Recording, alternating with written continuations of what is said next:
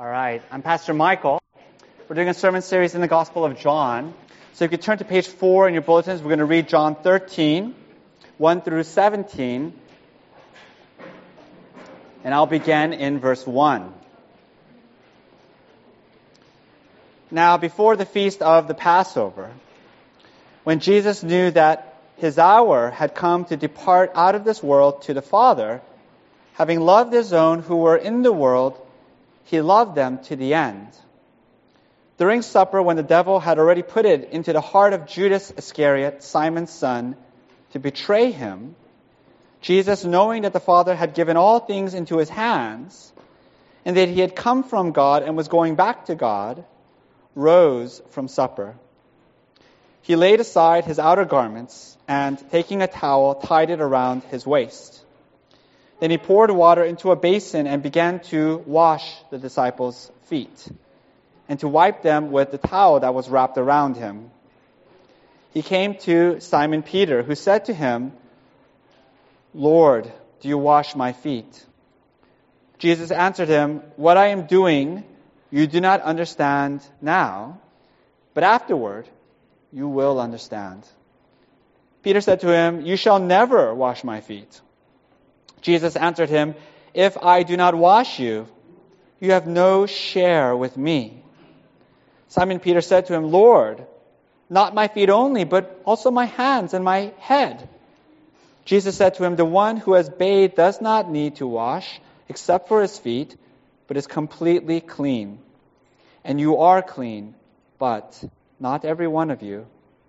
For he knew who was to betray him, and that was why he said, "Not all of you are clean." When he had washed their feet and put on his outer garments and resumed his place, he said to them, "Do you understand what I have done to you? You call me teacher and Lord, and you are right, for so I am. If I then, your Lord and teacher, have washed your feet, you also ought to wash one another's feet. For I have given you an example that you also should do just as I have done to you. Truly, truly, I say to you, a servant is not greater than his master, nor is a messenger greater than the one who sent him. If you know these things, blessed are you if you do them." This is the word of God. One of the curious features, interesting distinctives of the Gospel of John is the amount of time and space that is given to Jesus in the upper room with his disciples. It's an enormous amount of space, chapter after chapter, so that starting in John chapter 13, the first part of which we read today, and then going on, stretching all the way to the end of chapter 17, so that's 5 whole chapters, right? 5 out of 21 chapters in the Gospel of John, which is almost 25% of the entire book, is devoted to this upper room scene and the Last Supper.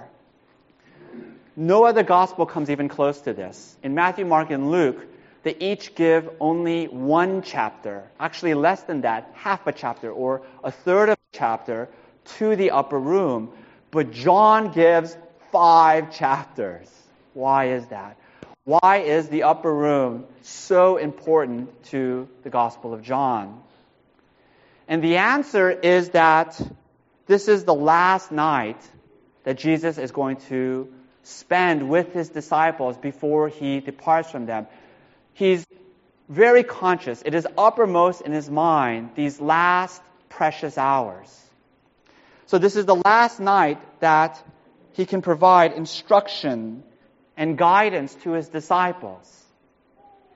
And therefore, everything he does, every word he speaks, is weighted with significance. And what does Jesus do on this final night? He washes his disciples' feet. It's a very famous, one of the most famous passages in the Bible. And I want you to know that there are layers and layers and layers of meaning here. There are infinite depths. And an entire lifetime would not be enough to explore and get to the bottom of it. But today we're just going to, in many ways, scratch the surface. So here's my outline. I have only 2 points. It's a little bit lopsided. We're going to spend the bulk of our time in the first point. But my 2 points is, first, we're going to look at what we must do for others. Because Jesus says, I have set this example for you that you should follow me, right? A servant is not greater than his master. So what we should do for others. And then secondly, what God has done for us. So what should we do for others? We should wash each other's feet. And then what has God done for us? Jesus washes our feet. So let's begin. We are to wash each other's feet. There are several details in this story that really make it powerful. And so let me set the scene. Jesus and his disciples are gathered together in the upper room of some house, and they are preparing. They're getting ready to eat the Passover meal. Actually, it's part of the Feast of Unleavened Bread, and it's their Last Supper together. And it's an awkward moment because everyone is wondering who is going to wash the feet. Nobody wanted to do it. The water and the basin are there, but everyone is edging away from it. Why was this task so unpleasant and undesirable? Well, you have to understand that in the ancient world, everyone walked around in open sandals. And they didn't walk on manicured sidewalks as we do, but they walked on dusty roads. And you have to remember that this is a pre-modern agricultural society. And therefore, there were animals just everywhere. Animals just walking around and congregating everywhere. Sheep and goats and wild dogs. And with animals, there are animal droppings. And particularly in cities, we know this from historical accounts, because of the density of cities, because of the lack of proper drainage, there were no sanitation crews. The streets of cities was absolutely filthy, disgusting.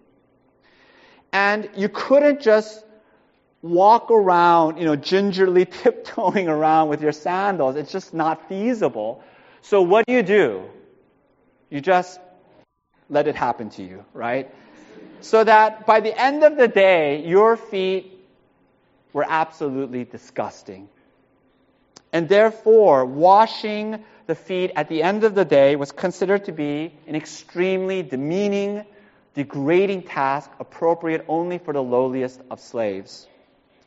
Now, as a special act of devotion, a disciple could wash the feet of his master, of his rabbi, but never the other way around. Never. So here's the scene. All the disciples, they're milling about, and they're wondering who is going to be stuck with this awful job. And Luke gives us a really interesting detail. In the Gospel of Luke, it tells us that in the upper room, the disciples were arguing and bickering about who would sit at Jesus' right hand and at his left. Because you have to remember that the disciples believed that Jesus was the Messiah, the rightful king of Israel. And when Jesus comes into his kingdom, that means his disciples, the inner circle, they're all going to become important officials in the administration. And so all the disciples are jockeying for position.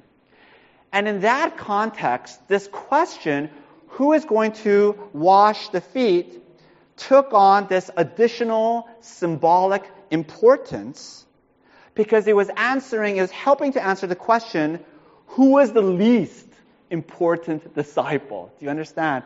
Who is on the bottom of the totem pole? Who is disciple number 12 in the hierarchy? And then to everyone's horror, Jesus begins to take off his outer garment. The outer garment was this long, flowing robes, very distinguished. This is what the Middle Eastern men would wear in that culture. And Jesus strips down to his inner tunic.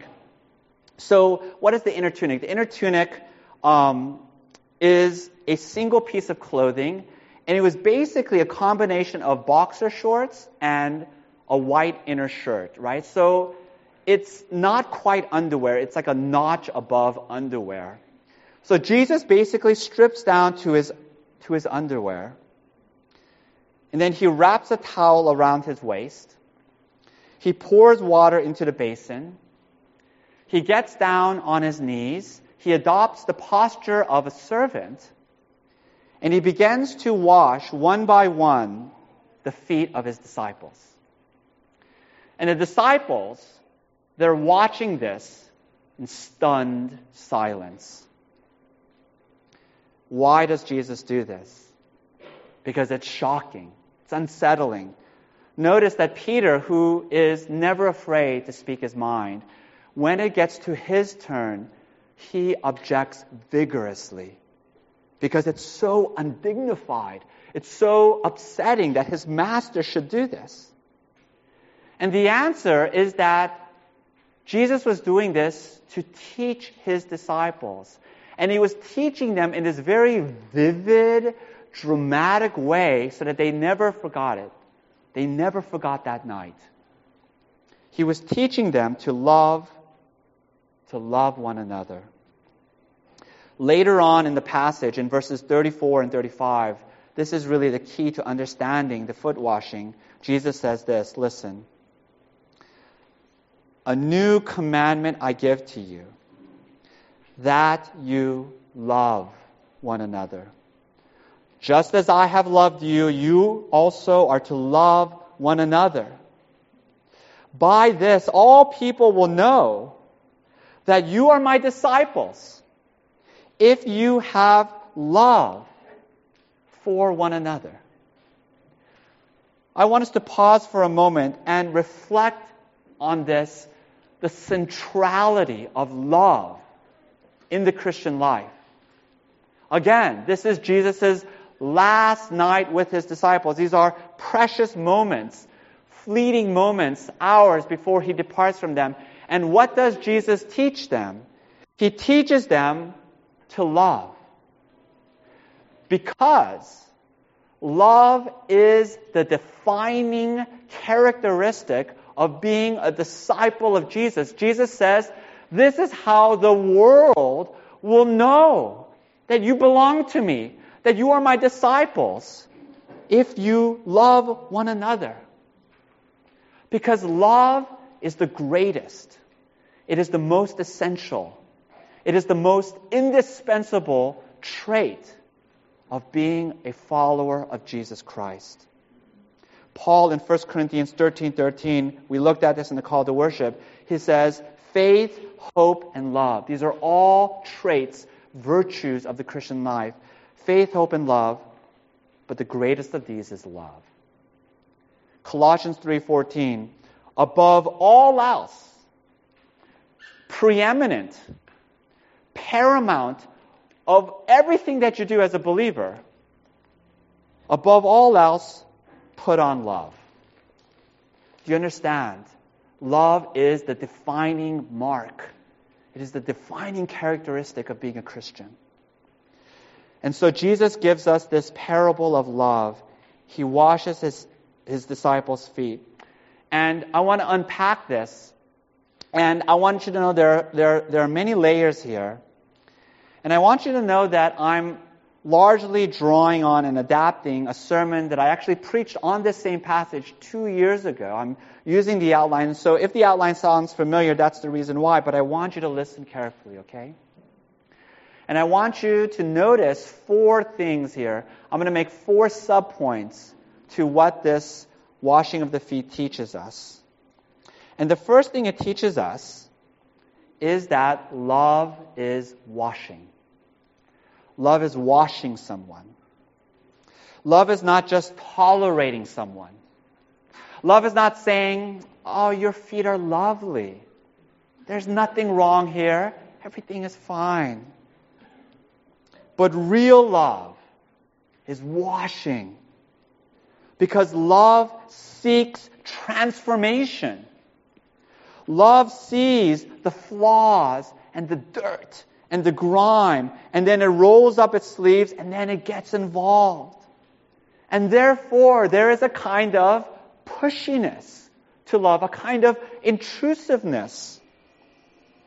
Because love doesn't just go along to get along. You know, the easiest thing to do is just to hang out with someone, have a good time, laugh, and then go home, and then you're done.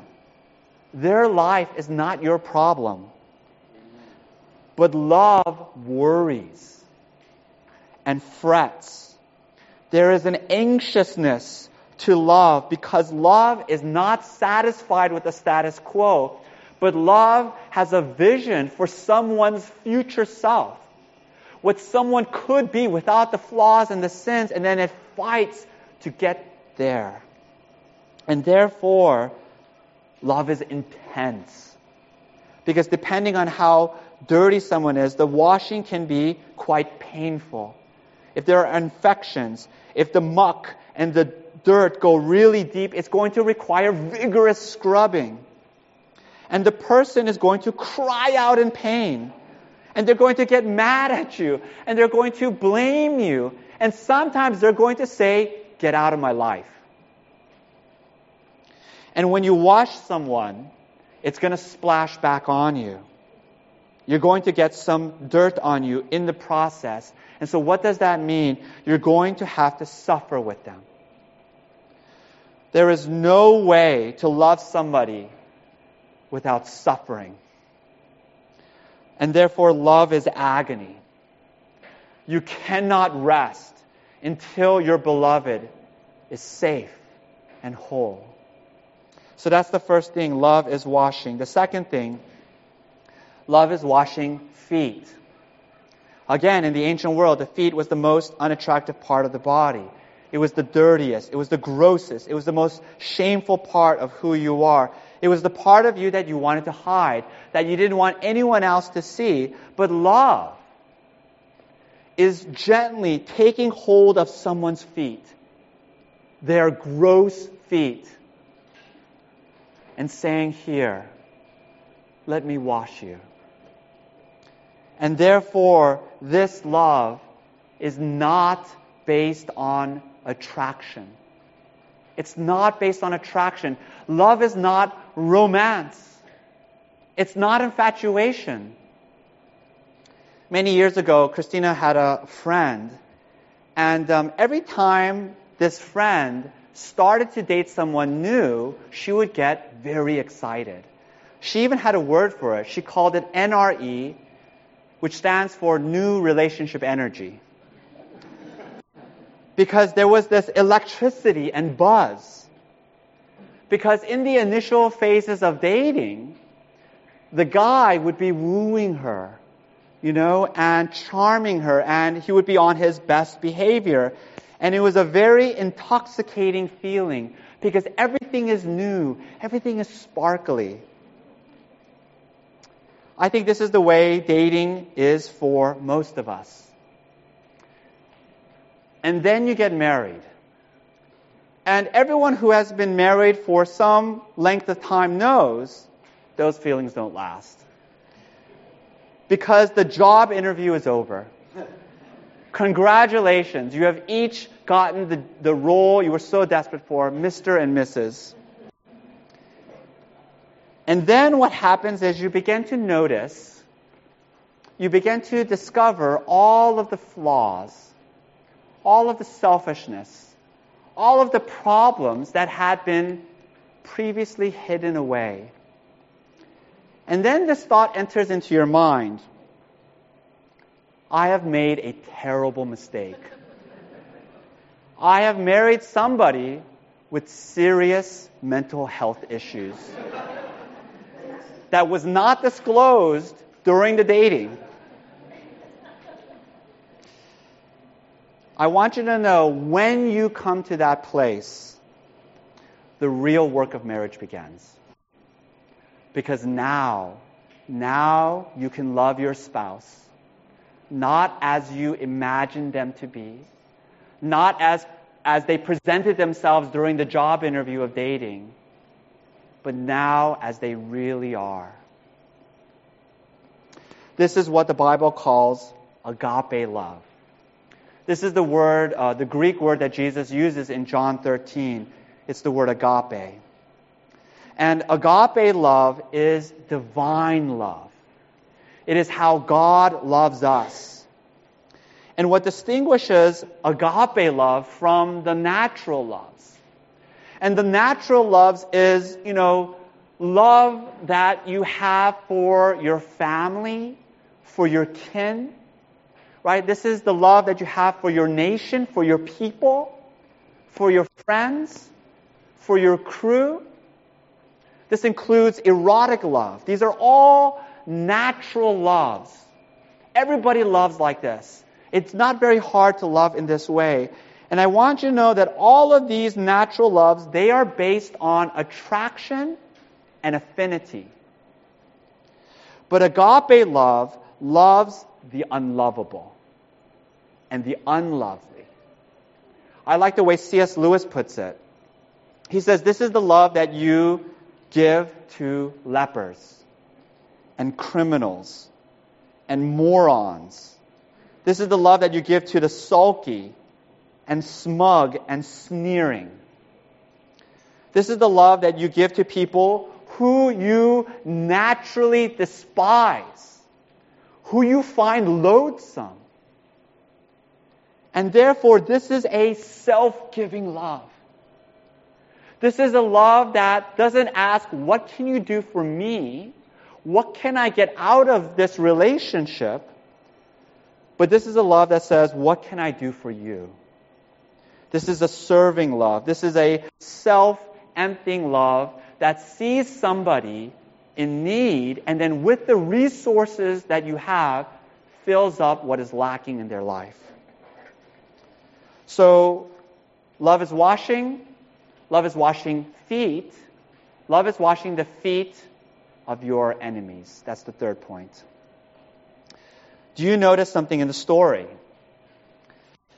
It doesn't say that Jesus was washing the feet of his disciples, and then when he got to Judas, he refused.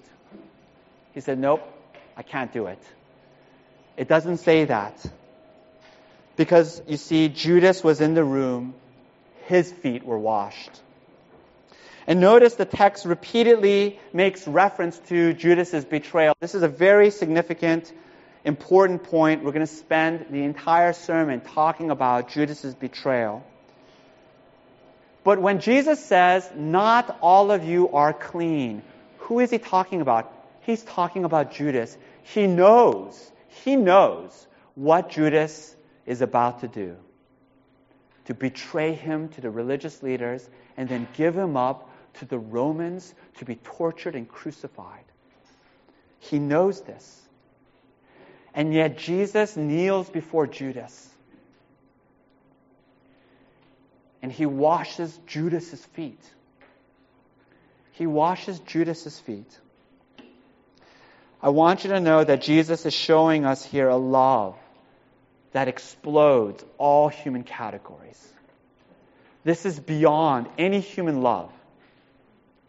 And I also want you to know that this is a love that Jesus commands us. It's not mandatory. He commands us to give to our mortal enemies. Listen to Jesus in the Sermon on the Mount. You have heard that it was said, you shall love your neighbor and hate your enemy. This is the way everybody loves. You hate the people who hate you, and you love your own. But I say unto you, love your enemies. Pray for those who persecute you, so that you may be sons of your Father who is in heaven. Now, I know that when we read a passage like that, it feels a little bit remote. It feels a little bit far away, and it doesn't seem to really be relevant. Because for so many of us in this room, we will say, I don't really have enemies. We're not really comfortable with using that word enemy to describe anyone in our lives. We sort of reserve that word for times of war, right? Like the Nazis were our enemies. So let me make this word, bring it down to earth, and make it more accessible and more applicable to you. when the Bible says enemy, I want you to think about someone who has deeply wronged you. I want you to think about somebody who has betrayed your trust. Somebody who has sinned against you in a serious way. It can be a coworker. It could be someone that you used to call a friend. It can be a family member.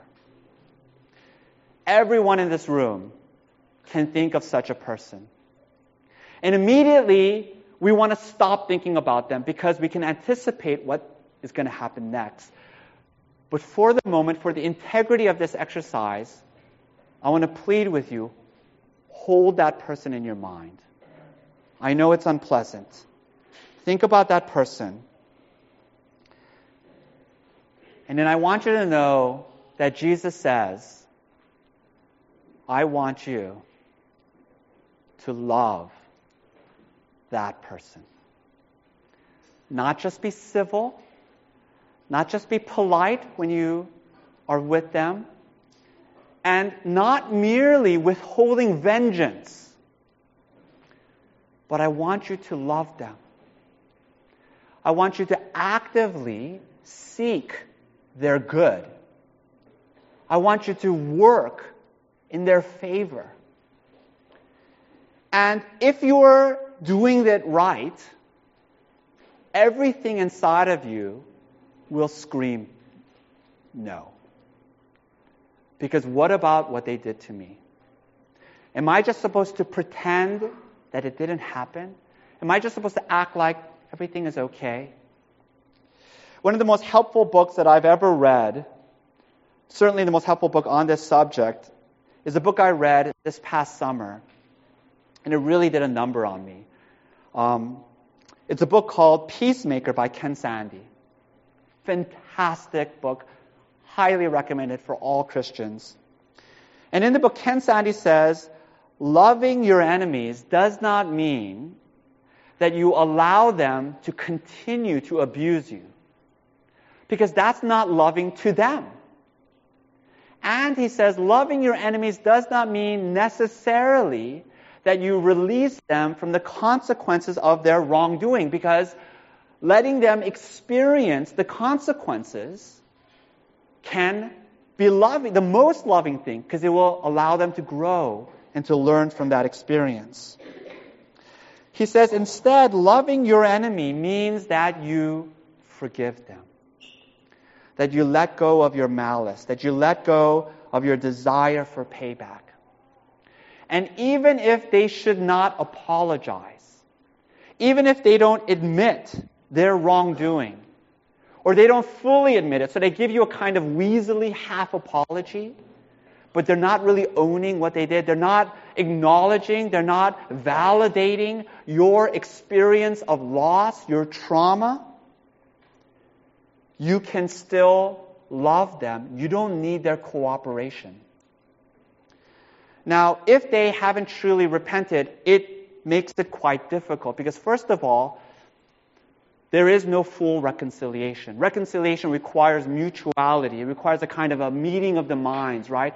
You have to both acknowledge your contribution to what happened, and then you have to make things right. There has to be a change. So if they haven't truly repented, it gets quite tough. Because this loving of your enemies, this forgiving of them, is not just a one-time deal, but you have to do it over and over and over again, because they're not admitting what they did was wrong. And therefore, it is an act of constant intentionality, so that at every moment you are choosing kindness over bitterness. You are choosing warmth over coldness. You are choosing charity over judgment. I want you to know that this is a robust love.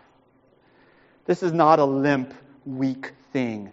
It is very vigorous. It is incredibly effortful, or you're not doing it right. So love is washing feet, love is washing the feet of your enemies. Fourth point, love is washing the feet of one another. What does Jesus mean when he says, wash the feet of one another? He's talking about the church. So this is a love that holds the church together. When you read through the New Testament, one of the remarkable things is you notice how often the words unity, agreement, harmony comes up over and over again. So listen to, for example, Romans chapter 12, verse 16. Paul pleads, listen to this. He says, live in harmony with one another. Ephesians 4:3, make every effort to keep the unity of the Spirit. 1 Corinthians 1:10, I appeal to you, brothers, that all of you agree and that there be no divisions among you. And so many more verses like this. So why is that? Why does the Bible keep talking about unity and peace? And the answer is obvious. It's because the early church struggled with this unity, with this peace, right? They were constantly fighting amongst each other and quarreling amongst each other. One of my favorite examples of this, if you could use the word favorite to describe this scenario, but one of my favorite examples of this is in the epistle to the Philippians. So, at the end of every one of Paul's letters, he closes with personal greetings to the people in the church, right? So he'll say, send my love to so-and-so, send my greetings to the household of so-and-so. And so he does the same thing in Philippians. In Philippians chapter 4, it's just his personal greetings. And at the very beginning of Philippians 4, this is what he says. Listen to this. I entreat Euodia and I entreat Syntyche to live in harmony in the Lord. Yes, I ask you also, he's talking to the whole Philippian church, I ask you also to help these women who have labored side by side with me in the gospel. So what's going on here? You have these two godly women, Euodia, Syntyche. They worked, Paul says, side by side with him for the work of the gospel. They were co-laborers of Paul. And then something happened. Paul doesn't say what it was, but the Philippian church no doubt knew what it was. Maybe it was some kind of disagreement that they had. Maybe they had sinned against one another.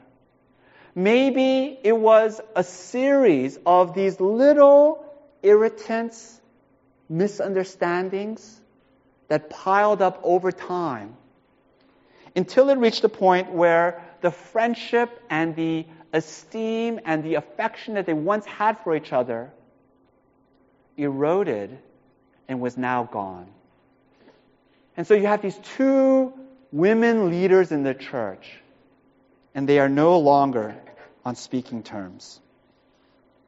And I find it remarkable that Paul, he inserts this personal plea in his epistle. He says, Euodia, Syntyche, you are dear to my heart. I love you. I want you to be reconciled in the Lord. And then he brings in the rest of the church. He says, I want you to help these women. I think this is so practical. These two women, they were stuck in their conflict. They couldn't get out of it. So he says they need Christian friends in the church to come alongside of them, to advocate for them, to mediate for them. What does this tell us? It tells us that unity and peace in the church does not come naturally. It is never easy. It is always hard fought. Do you know why? Because the church is filled with sinners. And because of the intensity of Christian life, because in the church we're working side by side with each other for the work of the gospel, because we're involved in each other's life, we're all up in each other's business, we are going to sin against one another. It's only a matter of time. And we're going to have disagreements. tempers are going to flare. People are going to say stupid, foolish things. And there's going to be a series of these incremental misunderstandings, rude words, misconstrued snubs, these little hurt feelings that pile up over time. And if we allow them to, if we leave them in disrepair and unaddressed, they will create this huge, ugly gash in the fellowship of the church. And they will destroy the unity and the peace of our church. One of my favorite verses is 1 Peter chapter 4, verse 8, where Peter says, love covers a multitude of sins.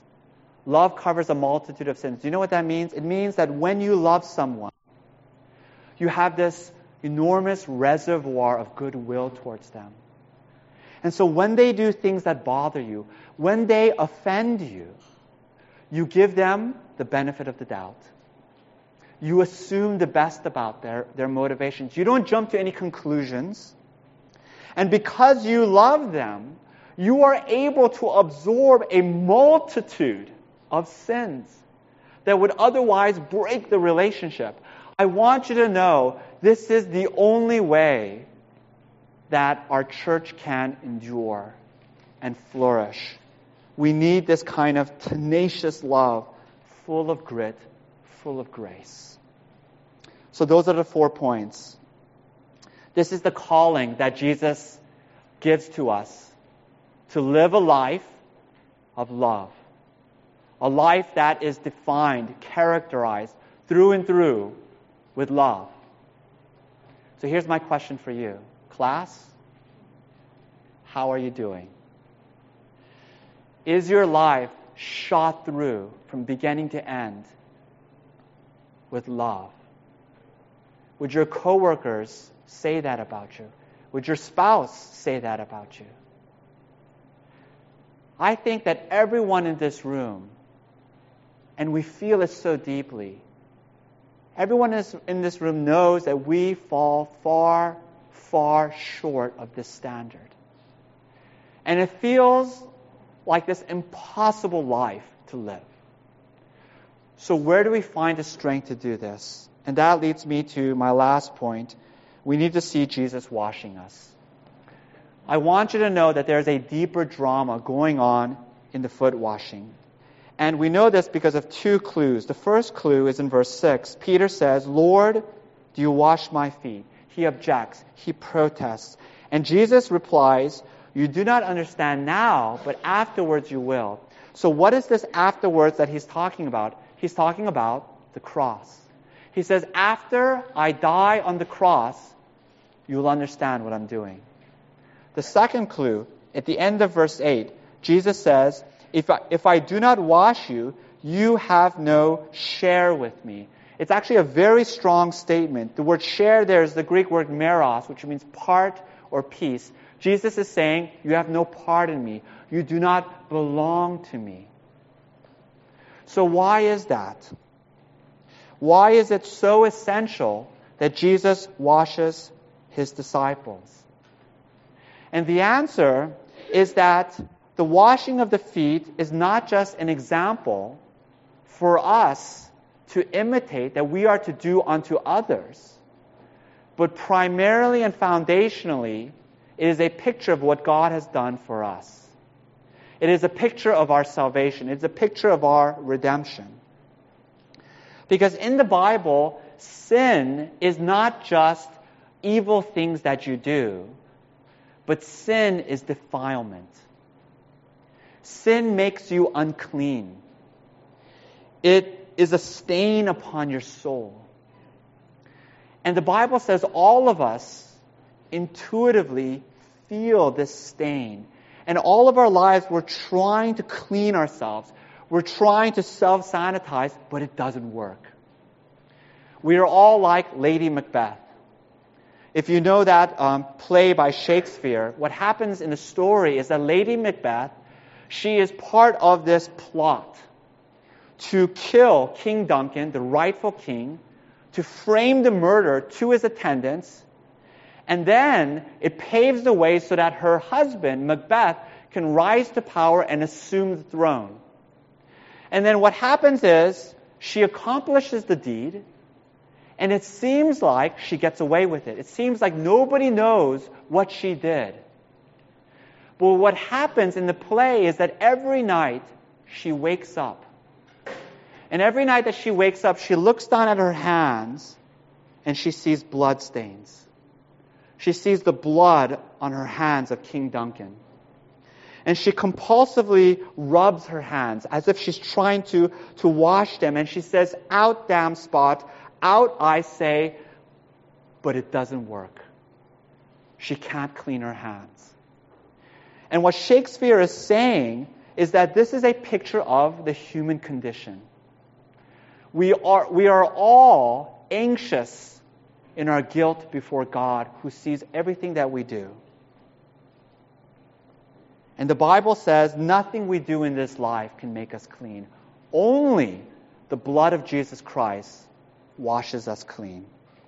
1 John 1:9 says this, "If we confess our sins, He is faithful and just to forgive us our sins," listen, "and to cleanse us from all unrighteousness."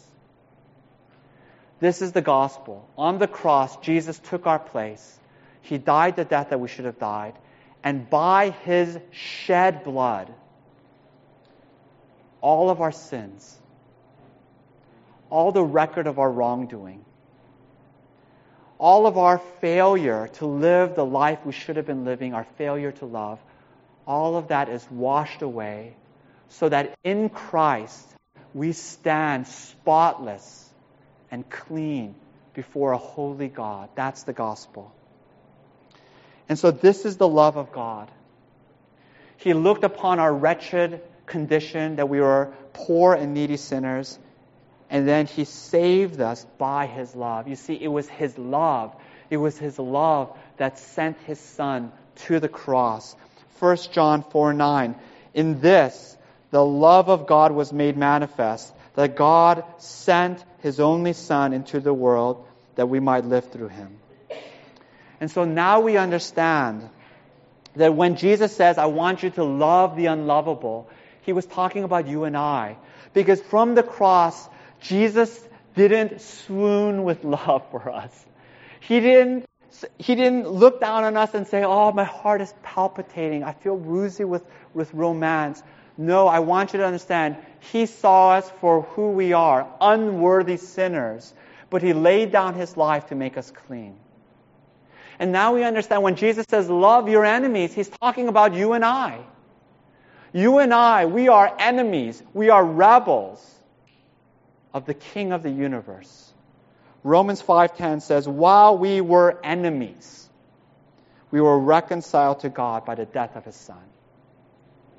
And if you have experienced that love, the love of God that loves the unlovable, the love of God that loves even His enemies, to the extent that you have experienced it, you can begin to love others as God has loved you. Let's pray. Almighty God, we acknowledge the high beauty of this calling, the rightness of this life. This is the way all human beings should live, a life of love. But we confess that we have fallen far, far short of this standard. And our love is such a miserly love.